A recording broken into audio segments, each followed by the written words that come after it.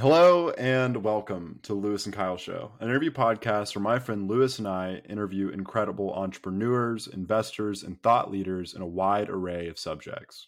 Today, we have the pleasure of interviewing Nichols. This was a super fun episode.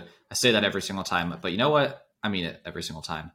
Ali is the co-founder at a company called Getaway. They are fractionalizing short-term rental investing with the goal of increasing access to that asset class to anyone who can afford to make $1,000 investment in a fraction of ownership of a short-term rental property. They recently raised $5.9 million from Cowboy Ventures, XYZ Ventures, and Insight Ventures to accelerate their ability to reach this goal. Previously, Ali held senior roles at Bungalow, which is a very similar startup to Airbnb in the space, and also had senior roles at Uber, where she actually managed some of their real estate department. And if you don't know what Uber had to do with real estate, we do answer that question in this podcast. What do we cover in this conversation with Ali? That is a fantastic question. In this conversation, we cover lots, especially at the beginning, of detailed real estate questions about how Getaway works. That's taxes, that's fee structure, that's management, that's the deal flow, that's the tooling they've used to make their lives easier. And I know a lot of you are going to ask how they compare to competition and things like that, and the pros and cons of doing that. We also ask about the marketing and go-to-market strategy for finding the investors. So marketing the properties is you kind of just, make them look pretty and put them on Airbnb, but we discuss how she's marketing to find investors to buy the fractions of the property. Oh, this is what I wanted to say, everybody. I wanted to say, we do ask the question, Kyle does it point blank. We say, what is the difference between this and a timeshare? I know a lot of people are going to want us to have asked that question, and don't you worry, we did. We also ask her about her relationship with her co-founder, what she learned working at Uber, and also, again, how she plans to compete with other big players in the industry like Fundrise. Of course, we say this in every episode, hopefully, with episodes like this. This is not financial advice. I don't know anything. Kyle, do you know anything about finance? No, he doesn't. This is just education. This is just entertainment. We are not professionals. We're simply two dudes hanging out, having fun, chatting with people who are starting businesses, etc. That's all I have to say before we get started. I know you're going to enjoy this conversation with Ali because myself and Kyle both did thoroughly. I'm going to do a quick word from our sponsor, and then we will be getting this party started. Thank you so much for being here. Enjoy. This episode is brought to you by our friends at Vasa, the virtual assistant staffing agency. We hired our first virtual assistants from Vasa to assist with our operations running the show back in June. But Vasa is not just for podcast editors. If you need some extra hands to free up your time, let Vasa help you with hiring for administrative, technical, and creative work. That's graphic design, cold callers, social media managers, sales reps, video editors, admin assistants, and more. Free up your time to focus on your highest impact work and learn more about Vasa at vastaffing.agency or by clicking the link in the show notes to schedule a free strategy session with their team. Alrighty, back to the show. Ali, welcome to the Lewis and Kyle Show. Thank you for being here. Hey guys, super excited to be here as well. Awesome. So my first question is, why has real estate traditionally been only for rich people, and what are you doing to change it? Yeah. So historically, entering into the real estate market, the biggest barrier is definitely the upfront capital required to even get a deal done, let alone the ability to then go to a bank or a lender and get it financed. And so I have started a company with my co-founder, Amr Shafiq, called Getaway, which allows everyone, meaning accredited and non-accredited investors alike, to be able to fractionally invest in premier cash flowing short-term rental properties. And once you become an investor, you earn rental income as well as appreciation on the property when it's sold after the hold period. And then one added benefit just to throw in there about Getaway is all of our investors actually can stay in the properties they're invested in and the entire portfolio of homes at member-only discounted rates. So our product is not only just a real estate investment product, but also an investment in your travel and lifestyle. Now that is something that's very unique that I wanted to touch on. I don't think there's any other investment product that gives you both of those things. And people would say or liken it to a timeshare. So let's go ahead and get that out of the way. Why is it different? Yeah. So with a timeshare, you're just buying the right to use a specific property. You have no rights to the actual, title or deed or ownership of that unit. So with us, first and foremost, you're buying a percentage of a physical property. And with that, you get the economic benefits of the performance from the home, whether that's rental income or appreciation. So again, first and foremost, you're buying a fraction of a home versus just buying time to use it. Are you buying these properties with leverage? Yes. So when we assess every deal, the financing market is constantly changing. So we're along for the ride with that. But when we assess every deal, we look at it both from, okay, if we're able to achieve, 70% leverage, 60%, 50%, what does that look like from a return profile and, a future looking IRR? And we'll determine basically at the property level. But the first properties that we have in the portfolio both have over 60% leverage on them. And is your offering the equity or is it the total? Offering is the equity portion. Okay, interesting. So as an investor in Getaway, you're buying a slice of the equity. We've structured the debt side as non-recourse debt. So the debt lives with the LLC that owns the property, and you're buying ownership interest into the LLC. So God forbid something happens, like an investor is not liable for the debt on the property individually. How do you underwrite? And this will be the last, maybe the last one. How do you underwrite? We started with the rapid round. Flip the script. How are you accounting for lost revenue when basically, how are you assuming how many times the members will stay in the unit?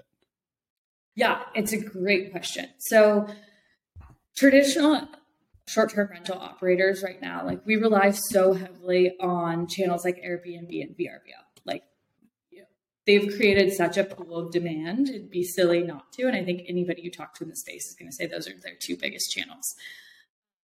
But there's a flip side. By creating all that demand, they take a hefty fee in the process. And so every time you go and book an Airbnb for a guy's trip over the weekend, you are paying an extra, I believe, 14.2% as a guest. And then the host is paying an additional 3%.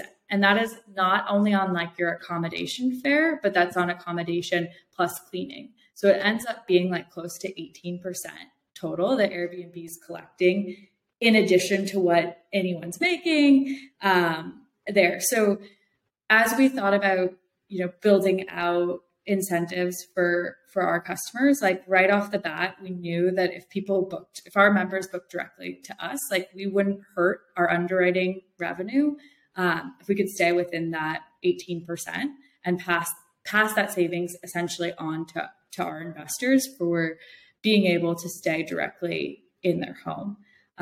So with that, it really actually evens out in the portfolio where the actual property is not taking a huge hit, if a hit at all, for investors to stay. That's a really interesting answer. Yeah. Louis, do you have a question? I've got plenty of questions too, but you just had them at the ready, like you're pitching with a pitching machine. Tons of questions for me as well. I heard you make this claim on another podcast, and I'm curious. Gosh. No, I heard you make it twice, 2 podcasts actually. So I think it should be good. But I like Costco because they tell you that the gas prices are the best within a mile of Costco. And back to the investing in the lifestyle and the super unique benefit, less on the investment side, more on the consumer side, is you said that your rate as a partial owner, or depending on the tier level, is going to be your cheapest accommodation for that comparable thing within that market. How are you, doing the price checking to back that one up? And maybe you can actually explain the guarantee correctly instead of me trying to explain the guarantee correctly. In terms of, members assessing opportunities to stay in a market, we, first on the pricing side.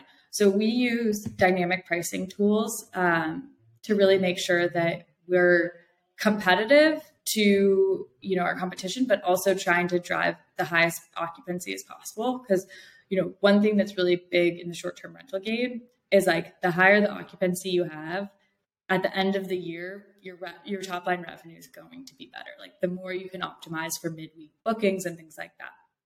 So we're constantly changing the price. Like on a daily basis, there is a algorithm that is looking at like what is competitive in the market and how do we stack rank against, everyone in our neighborhood with the same criteria or characteristics of the property. And then we also have a human in the loop that's like validating those assumptions to make sure that, the algorithm is on point. So from that perspective, that's how we know we're within range of what's happening in our specific market. And then from a guarantee point for our customers, it's just where the discounts and the bonuses come in for being an investor of like, okay, so you have two houses on the same street that have the exact same characteristics, both have a pool, can sleep the same amount of people, and are listed for $500 a night. If you're an investor with Getaway and you get 20% off every night you stay there, like obviously like it's a better choice than going next door to the same home. So I won't say like put a big asterisk. I won't guarantee that no matter what, we didn't like there wasn't one property that snuck through that ended up being a little bit cheaper, but definitely on average, the idea is if you're going to a market as an investor that has a Getaway property, you should check it out first because likely it's going to be a better deal for you than going through something on Airbnb. This might be like an algebra question. So I don't want to put anyone on the spot to do hard maths, but is there an optimal ratio? Yeah, right. Is there an optimal ratio of the occupancy from members versus non-members? I don't know why my brain went there, but I'm like this with the numbers. I'm like, well, that's a big discount to 20%. It's like, have you thought that through? So there is no actual, yeah, actually it's, to Kyle's point, like really the discount is coming from like not paying the third party service provider. So as an investor, I'm getting a discount to market, but I'm also not because you're booking directly, but I'm also not hurting my investment as in the property and its performance. If that makes sense. Because the net number is the same to Getaway. To the owners. So the owners are making the same revenue. To the LLC series. So tax implications. Do Getaway investors benefit from depreciation? Yes. So the way that we are structuring on the tax side is like very much, looking for ways to one, reduce everybody's tax burden on property. So like want to take advantage of as many deductions as humanly possible for real estate. So depreciation is a huge one that can really, help your taxable income yearly, especially like for our business, like operating expenses, like property management fees, those types of things can all be deducted from the taxable income. But we are approaching each individual property as a corporation. So instead of doing K1s, we'll be doing 1099s and we'll be applying for REIT qualification for each property. Applying for REIT qualification for each property through what's that regulatory agency? It would be through the IRS. Applying is probably not the right verb there, but like hoping to qualify as a REIT for each property. Do you have to meet all of the REIT? So are you going to have to report as a REIT, like FFO, have like? But as a private, yeah. So it does. Okay, interesting. It creates a ton more back office work. Right. Well, it's kind of one and the same though, because doing K1s for thousands of investors is also extremely time consuming. So it's like, where do you want to spend your time? But we think that from a user perspective as an investor, if I'm only putting in $1,000 into a property, like for me to receive a K1, and I might not have other K1s that I'm doing, like your accounting fees to do your taxes will be higher than whatever you make off the property.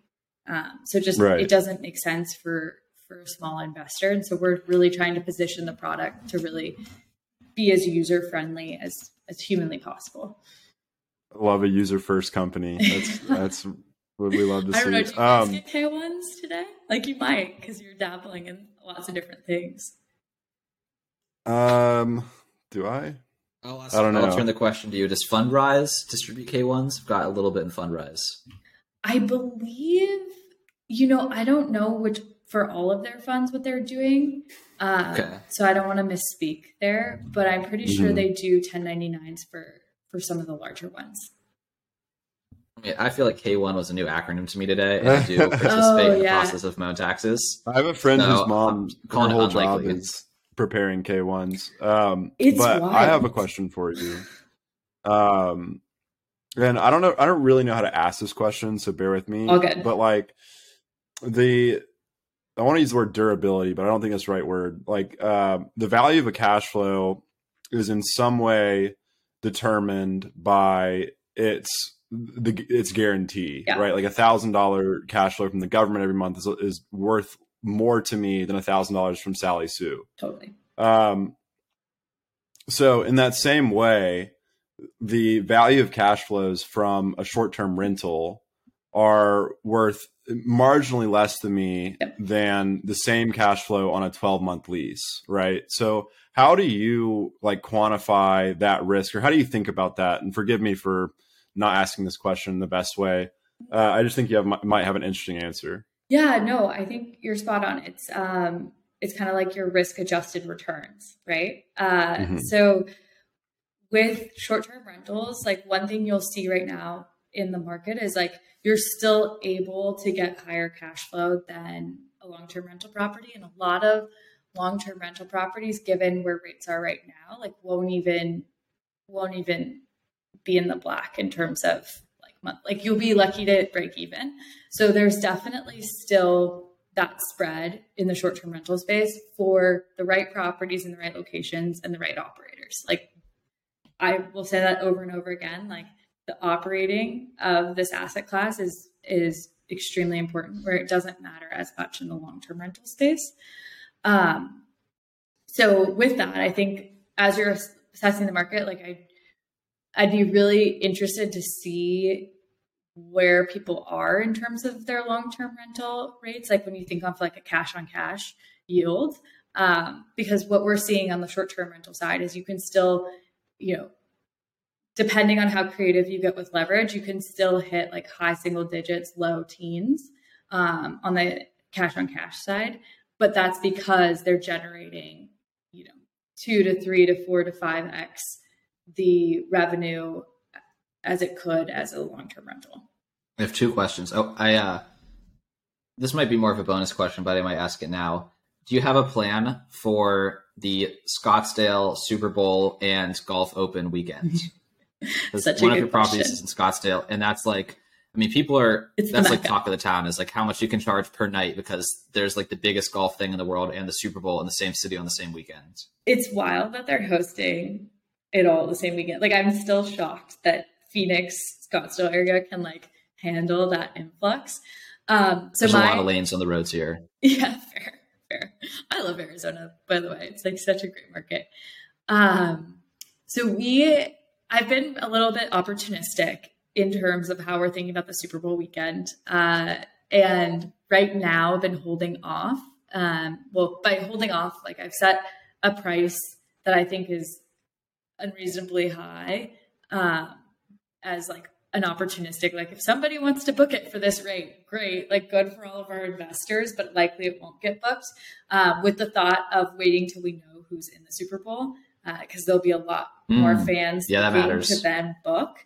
And so that's been our approach right now. So we're like anxiously waiting. I can't tell you who's in the running, but I know that we haven't figured it out yet in terms of who's going. So we'll look at back to the dynamic pricing piece. Like we'll look at like what's reasonable based on what the neighborhood is doing for this home with those characteristics. And the second that we know, who's going to end up as the final two teams, that I'm going to list the price within what's fair. Interesting. Yeah. I got a lot of stuff going through my mind right now about, so one of the limitations that I kind of see to this is like, you have to raise on a deal by deal basis. And if you're like this excellent operator and you have an edge, right? You're able to find properties and close on them. Like you can't wait. Like real estate is time of the essence, right? So like, are you going to close on deals and then sell your equity as the offering, or like how are you planning on beating that time problem? Yeah, it's a great question. So, and this might be a little bit of a cop-out of an answer, but a little bit of both. So preferably like as a, VC-backed company, the last thing we want to do is buy properties and like have them sit on our balance sheet. So our goal is to really identify opportunities, be able to put them in contract, raise the equity capital from our investors and close. Like that's ideal state for us. But if there's an amazing opportunity in the market that the timing isn't going to work, but we know that this is like a prime, like straight down the fairway type of investment for us, we'll definitely be open to closing on something and then listing it as an investment. But you can do that though. Yeah. Okay, cool. That's sick. I got a question. If you're on pause here, if your time is not of the essence in your brain at present, but I got an iPad. This is my first podcast with the iPad as the note question. So I'm just having so much fun with the handwritten iPad notes. But so I'm just going crazy with the prep here. Are you doing Are you doing the ones where no, go ahead. You type it and it turns to text?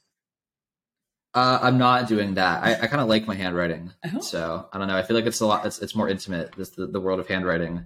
Right. And so the person we're interviewing in a few hours, their assistant had messaged me today. Do you know, like one of the guests wanted to know the questions in advance. So I sent a screenshot of like my chicken scratch notes. And I was like, if you can't read this, let me know, but I'm not going to transcribe this for you. And they said it worked. So great. It's readable. And, yeah. Nick Gray's assistant is able to read handwriting. I'm not going to transcribe. I'm going to send you my written notes. Like, see if you can read it. Yeah. It's like, I did prep, so we'll see, but he's also like a good talker. But the question I have for you is division of responsibilities between you and your co-founder, because it's not super clear to me what you do. What he does seems like you're capable of answering every question about the business, but I can't imagine you're day-to-day responsible for every single thing. Yeah. So so my co-founder, Amr, and I, we actually worked together previously at another real estate startup called Bungalow, and had the chance of, I led a lot of the business initiatives and different teams on the side of the business. And he was leading product and design and like really interfacing with the engineering team. And just complement each other's skill sets in so many different ways. So we're taking that into Getaway, where he runs product, design, engineering, and then I run the different business functions, whether that's like supply acquisition, operations. I will say we like split marketing. Like we both spend a ton of time in terms of user acquisition and figuring that side out. But that's basically like our divide. I have a lot of questions I could ask you about marketing. Less so about Kyle kind of led the show with the beginning with the real estate technical questions, which we may have more of. But at least in my role in the company I'm in, I've been more so in the marketing side of things, and less so on the marketing the properties themselves. We've kind of covered that. You have the internal network for the owners to get through the getaway.com or whatever the proper domain is. And then Airbnb, and kind of just no one has to know, like, it's not necessarily interesting to the person buying a vacation rental unless they're an owner that it's on Airbnb or Verbo. But for go-to-market strategy for investors, besides obviously being on lots of great podcasts like the Lewis and Kyle show, what else are you doing to raise awareness and find kind of those early investors? Because I believe you are, this is a question we usually ask early, you are like past launch, like you have fully, like this is an operational model. We're not speaking theoretical. Yeah. So we have everything we've talked about has happened a couple of times. Yes. So we have 2 properties within our portfolio right now. One's actually live for investment. So we're, hit the ground running on all things like user acquisition and figuring out our ideal customer and where we're going to find them and so forth. So across marketing, like in true startup fashion, we're kind of doing everything, like, and trying to figure out like where really narrow down and like get a solid understanding of who our customer is, how do we message to them and where do we find them?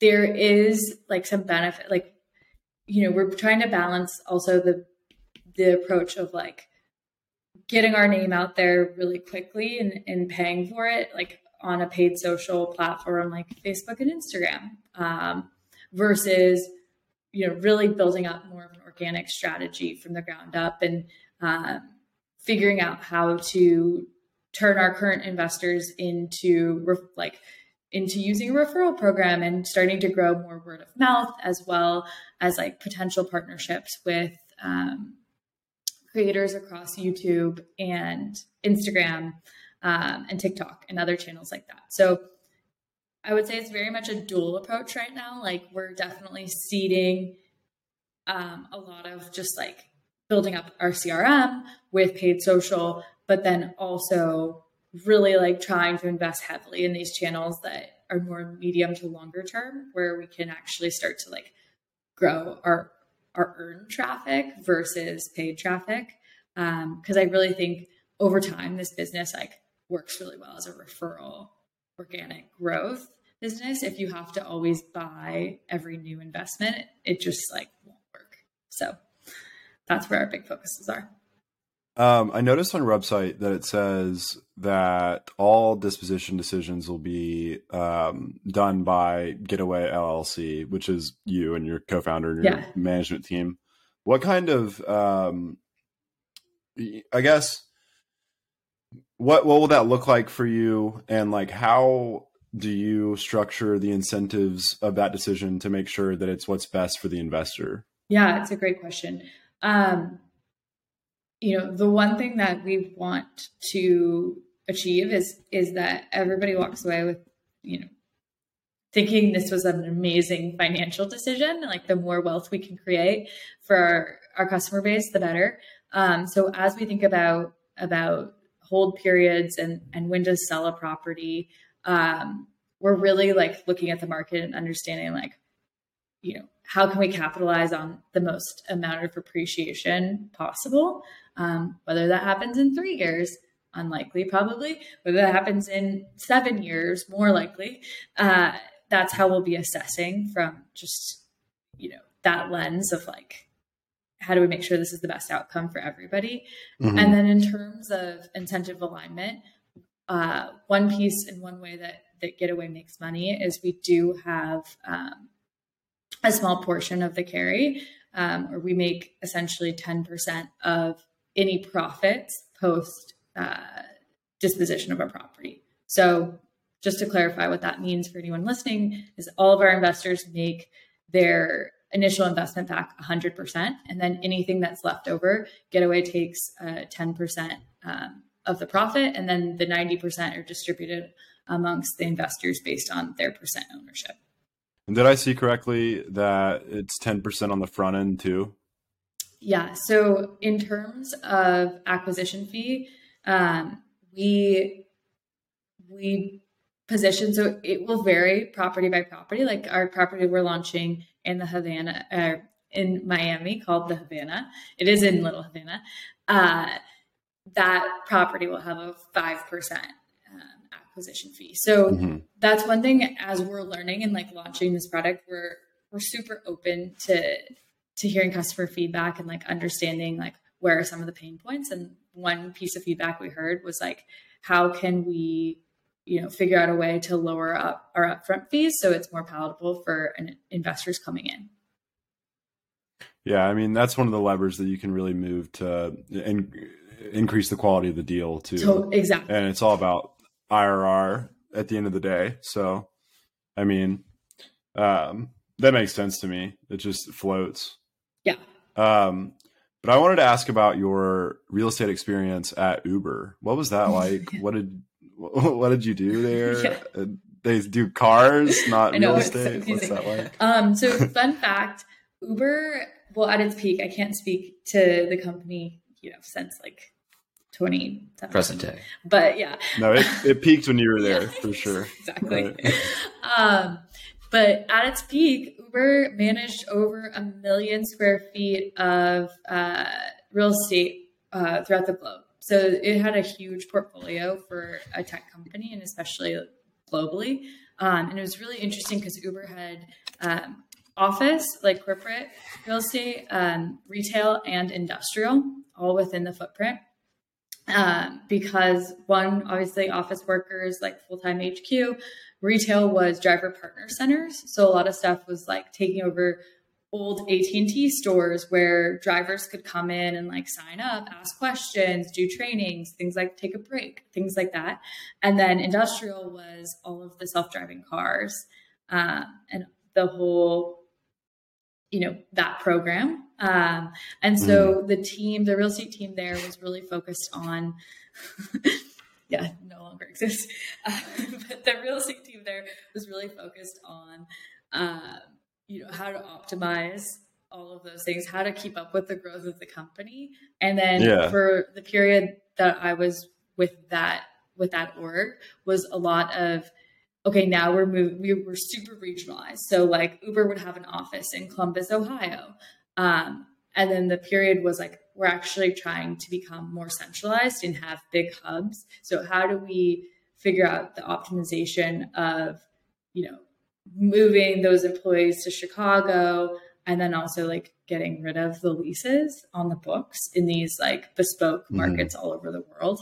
So that was one of the biggest challenges to overcome, as well as at the time we were building the new San Francisco headquarters at the Chase Arena. So that was a huge project that had a lot of hands on deck. Quick sidebar. Are you on Twitter? I am, but I'm like not, like I'm such a voyeur. I think you should really get active on real estate Twitter. I think that could be a really good retweet avenue for Getaway, because like the real estate Twitter people are the ones that understand real estate investing and they have enough money to travel. Yeah. So like, there's like 20,000 people that are big into real estate Twitter. So I think that would be a good avenue. Yeah, it's a good push. I'm like, it's so awkward sometimes. Like, what does Don't tweet from your phone. What? Yeah. Don't tweet from your phone? From the phone. You got to do it on a web browser? Do it on the browser with a real keyboard and treat it. Makes it feel more like a business process and like a personal, like, oh, look at me, I have opinions. Do you guys Twitter? Like, no, this is like, tweet? Lewis tweets a lot. I don't tweet at all, really, but I'm a voyeur as well. Yeah. Lurker. Yeah. I need to post more on there. It's a push for myself. Yeah. Too. Okay. Let's hold each other accountable. Yeah. All right. Deal. Twice a week. But twice a week tweets. You got to get like a scheduling app and just try to keep the queue full. Like an app where you just dump them and then you have like drafts and then. What do you tweet about? But yeah, there's. Lewis is a full. I'm a primarily a shit poster first and foremost. Okay. Meaning just garbage, not garbage, but like funny having stuff? fun. It is. Yeah. It is. Well, it's just I'm entertaining myself at the very least. We could say I'm still finding my voice on Twitter. If you started posting like threads about your time at Uber, like your real estate knowledge, about the short-term rentals, about Getaway, about people love it's like 5 reasons story, to make your next deal. 5 reasons your next deal should be a short-term rental instead of another blah blah blah. Oh, you're big threads guy. Richard Furtick. I don't know if it's that we're big threads guy or it's just threads are working. No, that's just going to get the retweets and get you more visibility, hypothetically. I love it. Thanks, guys. But push. You sound like my co-founder. For sure. Our big thing right now is LinkedIn. He's like, you need to become a LinkedIn influencer. Like every time you post something, like we get so much engagement. I'm like, okay, I'm working on it. That's a good point too. Because like, LinkedIn and Twitter. LinkedIn again, like gears. Can't put this in the podcast, but like gears to people like have jobs. Like paid social events do not. Well, I mean, that's not, in my opinion, that's just a fact. Right? Oh, totally. So I don't even see that as like a negative connotation. We'll take it out there. Yeah, you can't say, for sure. You can't say that and then leave it. For sure. But I'm just saying, like, I wouldn't feel the need to qualify that statement. I'm like, People on LinkedIn are on LinkedIn. It's just like totally demographic data is demographic data. I don't necessarily apologize for it, for the patterns that we see. But where are you going at, Kyle? I had a question too, but perfect. No, you go ahead. No. So I've been kind of nerding out lately on internal tools in general. And because the business that I run, we're like data analytics and automation for primarily marketing agencies right now. But, that's one market. We're interested in serving a variety of markets as well. And I heard you talk on another podcast that you have some pretty fancy internal tools for like determining deal flow, right? It was like so nasty, like where are you finding your deals? And it was not like, well, I go on Zillow on my couch and whatever looks pretty. It was like, no, it was like you got like geofencing and things sounded pretty advanced. So walk us through like the internal tools for deal flow.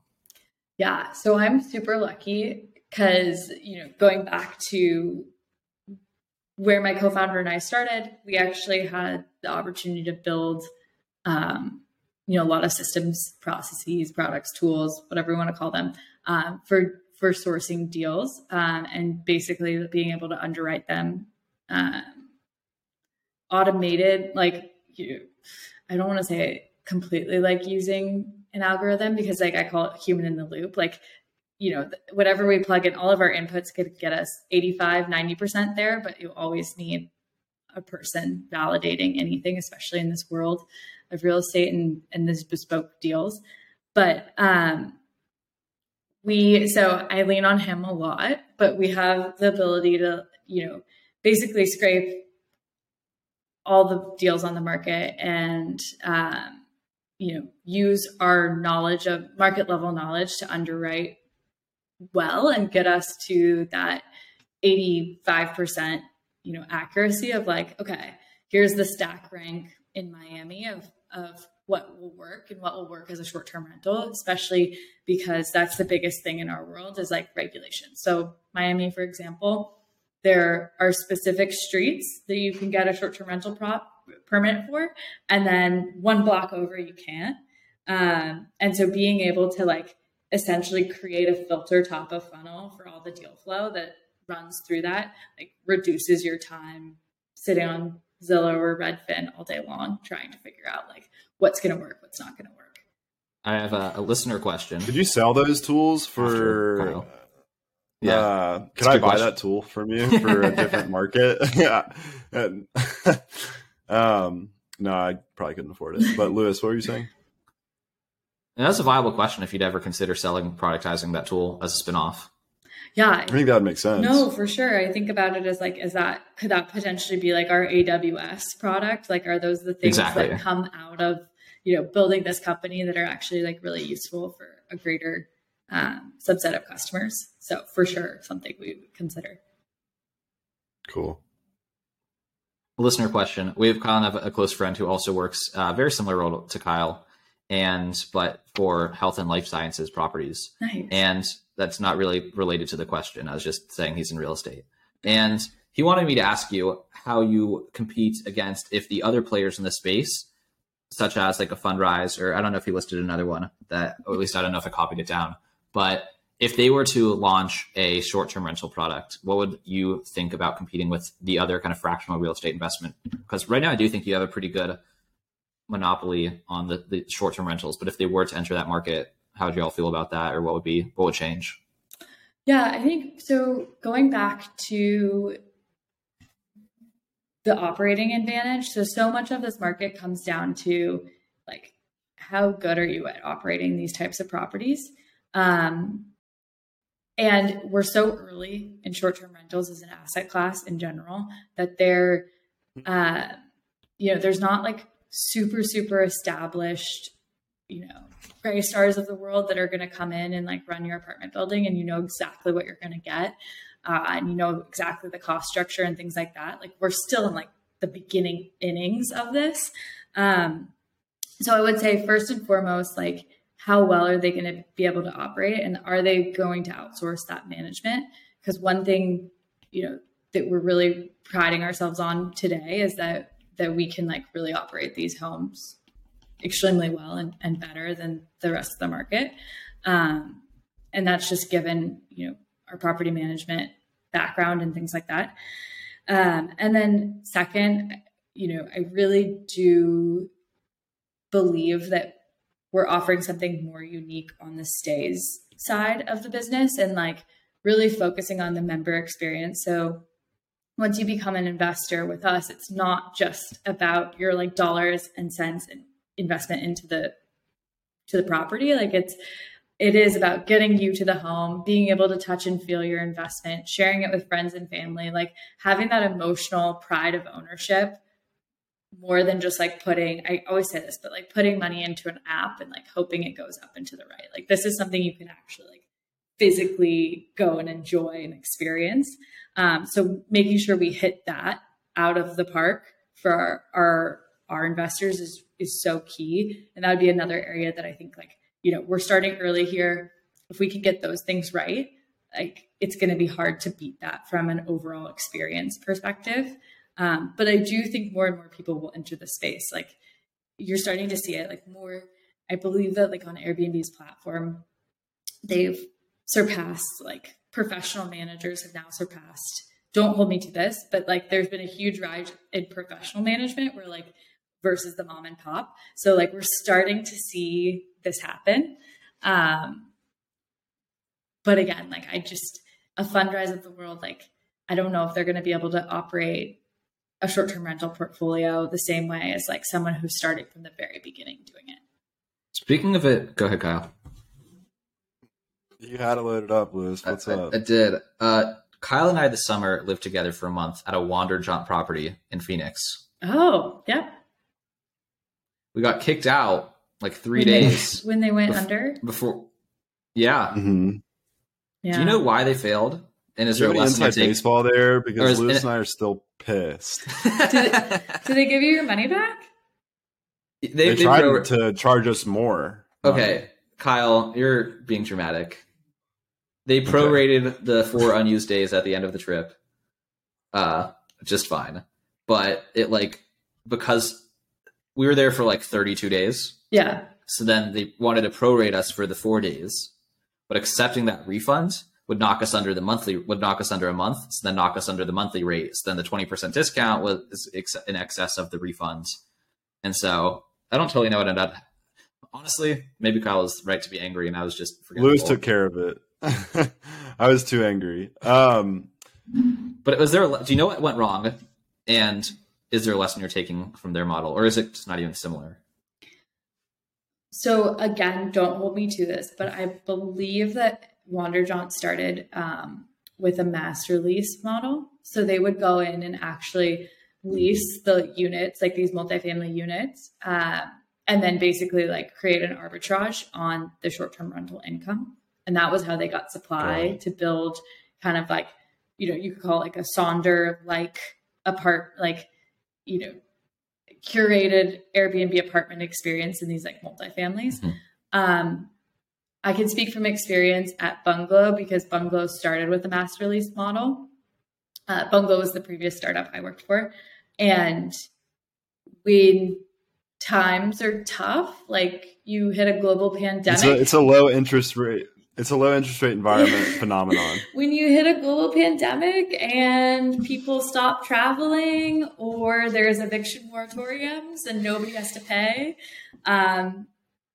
being on the hook for a fixed amount of monthly, rent, it's not a sustainable business model. So I'm guessing, if I had to guess and put a gun to my head, that's what I would think happened with them. But I don't know more than that. I do have a quick question. Have you thought about a wording? And this makes less sense in the context of your business because you guys are managing it yourself, but I think that you have a management fee. Mm-hmm. So have you thought about awarding like a subordinated shares to property management in order to not have that cash flow out, but rather have the property management company be like a no one's following me. No, but basically like pay your property manager with shares of the property versus cash flow. Right. Exactly. And have that be the percentage that they would be paid per month. Like for big multifamily, it's like 3.5%. Yeah. Yeah. The problem with short-term rental management right now is because like you're dealing with, you could have a turn, you could have 15 turns a month. So it's just way more hands-on, and people's expectations are much greater than your long-term tenant. Like, for example, I'm renting an apartment. There's an issue with one of the toilets in one of the bathrooms. Like, if my landlord gets there within the week, I'm like happy and I'm fine with it. Whereas like if that happens in a short-term rental, like it needs to happen right now, or you're going to get a bad review, and bad reviews kill your business. Like a 4 is a fail.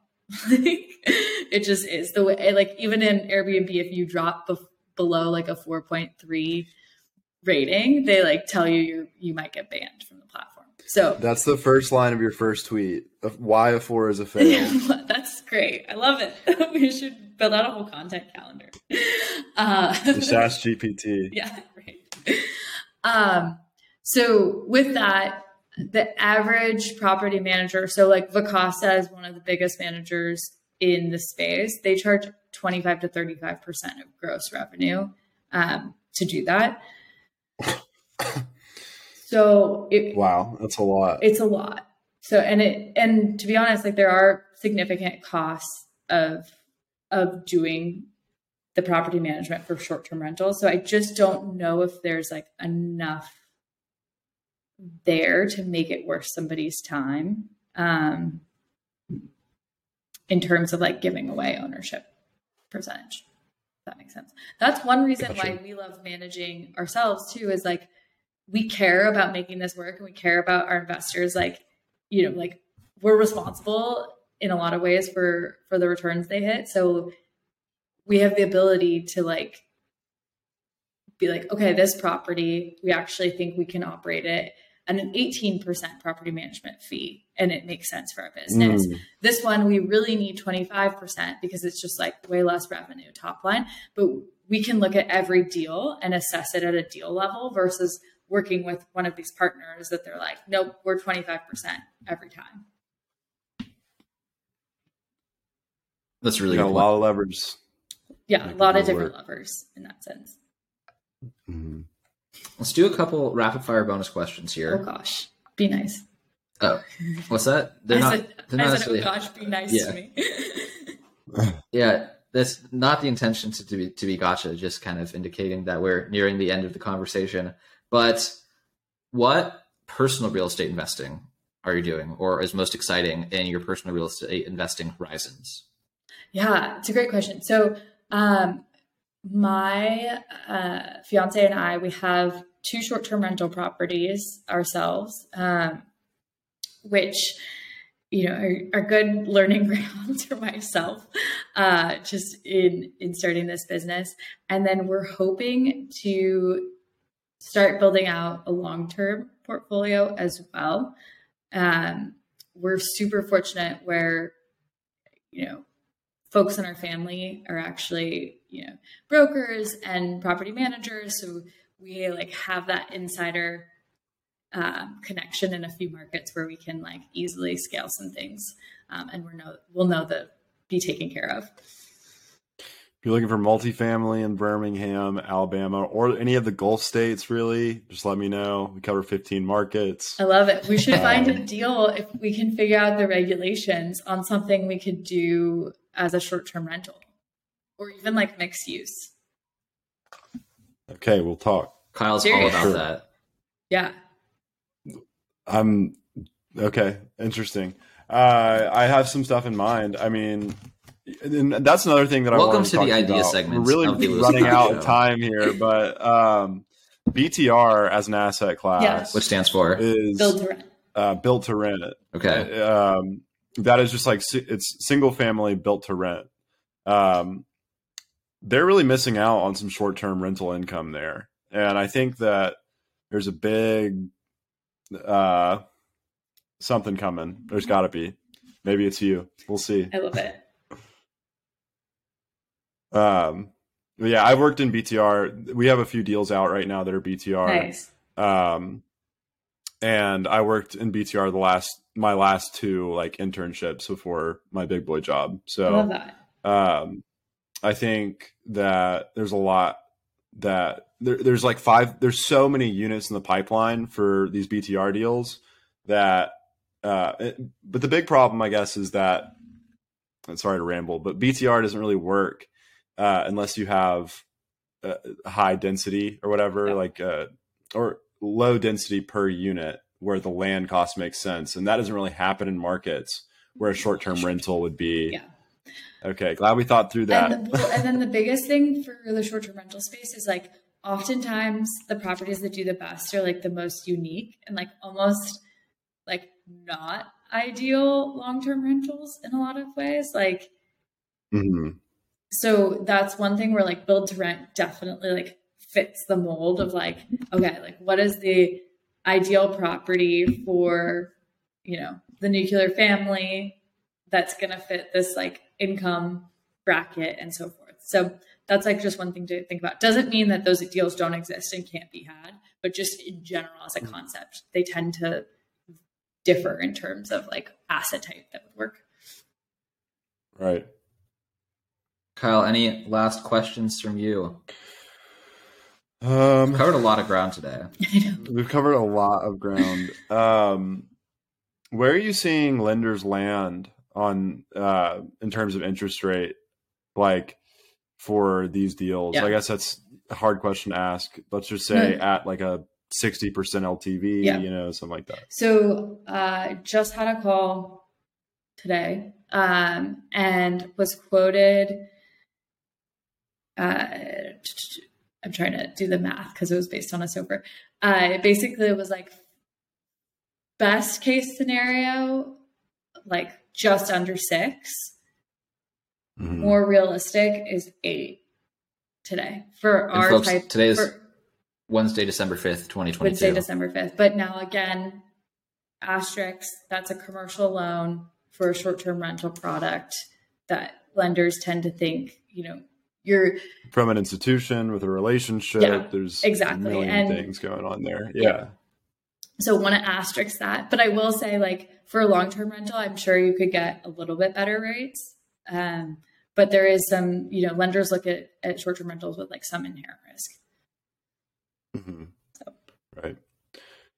Well, I think that wraps it up for me and all my questions today, Lewis. I'm in the same boat. We could go for a while, but we double booked ourselves here. The next tenants are taking over vacation. Ali, where can people find both yourself on the internet, maybe Twitter, maybe definitely LinkedIn? Definitely LinkedIn. And also the website for learning about these investment products. Yeah. So you can check us out at getaway.co, so .co. And then, feel free to reach out to me on LinkedIn. I'm pretty good at getting back to anybody that does. So it's just Ali Nichols, ALI, on LinkedIn. Awesome. Well, thank you so much for coming on the show. This is super fun. Thanks, guys. This was awesome. And that wraps up another incredible episode of the Lewis and Kyle Show. Thank you to Ali for coming on the show. My 3 takeaways. Number 1 is about underwriting, and underwriting in real estate specifically. In underwriting, there's tons of different levers that you can change or move in order to impact returns, a few of which have outsized impacts on returns. Number 1 being interest rates. Number 2, in this case, being occupancy. And number 3 being the acquisition fee that they charge on the front end and the fees in general. And those 3 things, because they can play with them, you know, they can find a better deal or a worse deal depending on the way that they decide to play it. And I just think that that's an important note for everybody that is looking to invest in real estate, is to, you know, focus on the levers and get those right, because if those are wrong, you can be really, really wrong and lose a lot of money.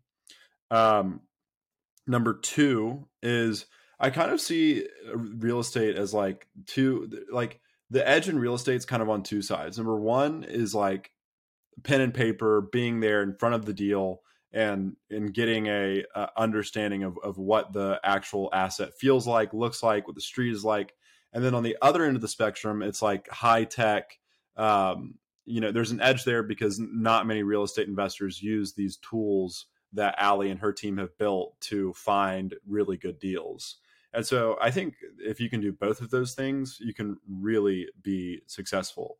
Number 3 is this concept of investing or rewarding investors with not only a financial incentive, but a real life, real world incentive, like being able to travel to the place and, show their friends, share it with your family, etc. That is a concept that we haven't really seen much. Like, this added benefit on top of investing is a whole new concept. And I think that we'll probably see a lot more of it in the next 10 years. So that was really cool to hear her take on that. And I thought that this was a great episode. Lewis, what'd you think? Yes. I want to riff on what you just said there. So we have an interview scheduled with someone named Drew Glover. It's actually supposed to be today, but we just rescheduled it. And he has this idea he talks about called like Web 2.5, where basically Web 2 and Web 3 kind of ignore each other in the sense that like the Web 3 feels like they need to reinvent everything from scratch, and Web 2 feels like they should ignore concepts from Web 3. And I feel like Allie is a really interesting Web 2.5 startup in the sense of it's a very Web 3 NFT-ish kind of idea of like, what are the perks of owning the NFT, right? It's like all these arbitrary real life benefits. I don't want to say arbitrary, that's the wrong word, but maybe abstract or random, right? You get a discount on staying at these properties if you make this investment. And that's like a sort of very Web3 native idea. Maybe not Web3 native, but super popular in Web3 startups and not super popular in Web2. But Allie is also not really making any effort to be like, oh, and by the way, the properties themselves are NFTs and they're going to trade on the blockchain. So it's like taking a Web3 kind of business model thing that has become rather standard and applying it to a Web2 idea. So maybe we'll connect Allie and Drew, and I don't know, maybe just send an email thread and they'll be like, good point, Lewis. And that will be the end of that. But my 3 takeaways. The first one is that she had success working with her business partner before. So I forget, this is like many episodes ago, I kind of made this analogy. It was one of our franchising episodes specifically. Maybe it was with Fran Bridge. What was his name? John from Franbridge. John Ostenson from Franbridge. Basically, the idea being that when you start a business that's a franchise, right, it's like 8 out of the 10 things have been figured out, and you just need to figure out 2. And very rarely is it a good idea to start a business and need to figure out all 10 pieces and like figure out 10 new things from scratch, because it's like flipping heads, right? 10 times in a row. Just the more times you need to flip it in a row, the lower the probability is that you're going to get the successful outcome. And kind of the operating assumption here is that there's a minimum required successful subsequent in a row flips for it to be useful. The point I'm trying to make here is the fact that her and her co-founder have already been working together successfully before is a huge difference maker. Besides like, so the analogy is right, Kyle, if you and I started another project, I'd be confident going into it because it's like, well, we've already worked together for 3 years. So we know that piece of the puzzle is not going to be the cause of failure, right? It maybe the idea is bad, but at least we know that that's a variable we're acting in our favor. That was not a very concise way to say. That is really cool. And it gives me more confidence in her and her team, the fact that she's worked with this business partner for a long time in the past already. Takeaway number 2 is Allie's crystal clear on her advantages. The question of like, what are you going to do if Fundrise launches an offer like this, or if other fractional real estate investing platform launches an offer like this? She's like, they just don't have the bandwidth to hire an STR short-term rental operator like me. Like, they're just going to not operate the properties as well. They're not going to decorate them as well. They're not going to, again, she's just like, that's the edge. And she was really clear on that. So I think the more you can clearly elaborate your advantages, the better you're going to sound on podcasts, but also probably the more likely you are to withstand competition when it comes up. And finally, this is kind of a cop-out takeaway, but at least I gave a riff with you at the beginning that became its own Web 2.5 takeaway. So this is takeaway 2.5 because I made another 2.5. But fractional investing is just super fun. I'm super glad we have these conversations. And I would encourage you, if you liked this conversation, to check out some of our other episodes on the topic. We did one with Stefan von Imhoff, who runs a content company called alts.co, which is all about alternative investments, many of which are fractionalized. And we also discuss with Kenny Rose, the founder of FranShares, which is fractional investments in franchises like Sports Clips, which is a really random example. That is always the one I give first. That's everything from me. I was rambly today, and I appreciate your patience with us. I hope that if you're interested in this conversation, you read about Allie, maybe send her a message on LinkedIn, maybe look at her platform. But of course, this is not financial advice. It is a podcast. Kyle and I know nothing and are just here to learn and have fun. Thank you so much for listening. I hope you enjoyed this. Subscribe so you know about the next episode, and we will see you there. Have a good one. Bye-bye.